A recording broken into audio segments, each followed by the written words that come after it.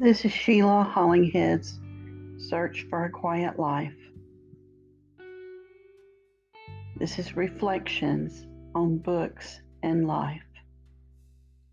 Someone asked a group of writers the other day, what books have been life-changing for you? I have to say that every book I've read has been life-changing. Each one taught me about people, places, emotions, or morals, about life. Who can pinpoint only a few? I read incessantly as a child, and I know some may find it difficult to believe, but my mother tried to stop me. In my family, too much learning, especially for females, was deemed dangerous and potentially could ensure I did not land a husband, or if I did, would lead to problems in my marriage when I grew discontented. Yes, folks used to think this way, at least those I grew up with. If men, my mother said, believed I was too smart, whatever that means, then it would scare them away. However, my mother did the opposite of what she set out to achieve. Instead of discouraging my love of reading, she flamed it. Think about when a parent forbids their child to eat a treat. It makes the treat all the more tantalizing. So I have my mother to thank for that extra push. She also attempted to stop me from writing, but again made it all the more probable that I would do so.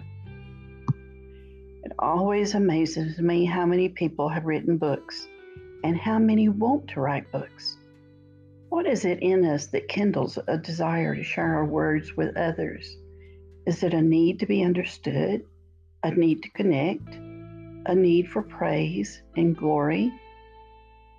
A wish to share a legacy with our children and grandchildren? I don't know why I write. I don't know why I breathe. I have seen 2 movies in the past few weeks that had as their theme the breakdown of society if we no longer had children. If a childless society became reality, I would hope we would have enough faith in God that we would still be able to connect and carry on as civilized people. In one of the movies, a character said, "It's sad to think no more books will ever be written." Our children are our legacy. It is humbling that awesome, and that I mean that by the original meaning of the word, that awesome mothers of the past voluntarily chose to bring children into the world. At no time in history has this choice to give birth been more at risk, and we need to examine the reasons why. And as a side note, that's what I am working on right now. I'm writing a book that is called The Unbinding, and I hope to be through with it one day. I have a couple of chapters written, and it's taking me longer than I thought, but I'm still working on it. But think of it. Women are saviors of the human race by voluntarily submitting to the bearing of children. Without this voluntary submission, the legacy of humans, the perpetuation of our species, would be destroyed. To bear children, women must have faith that their potential offspring will lead society forward. And they must also have faith that men will be willing to take on the role of fathers and husbands. And I do understand that raising children alone is possible. It's not impossible, it's possible. And some mothers do it and do it very well. And some fathers do it and do it very well. But it is difficult when there is only one parent involved, when we have no one to depend on to help us with our children. So we have to have faith that there will be someone there who will help us when we're going through those tough times of a child crying all through the night when they're teething, or when a child falls and breaks their arm and we have to rush them to the emergency room, or all of those things that happen. Do we really want to face all of that alone, or do we want to have a husband, a father who will help us during those tough times? So our future depends not only on women, but also on men. Men were never created to be mere donators of sperm, but they were created to help their children grow in a way that betters society. And that future of mankind includes the future writing of books, as the character pointed out in the movie. Books become life-changing only to the extent that we have mature progeny left to write them. And also, as importantly, that we have left behind people to learn from them. On the topic of writing, I think some writers have a difficult time understanding the words of Solomon. There's nothing new under the sun. Some writers believe their words to be entirely original, but that's simply not possible. Think for a minute of books or movies about aliens. Is it possible to come up with any image that has never been seen before?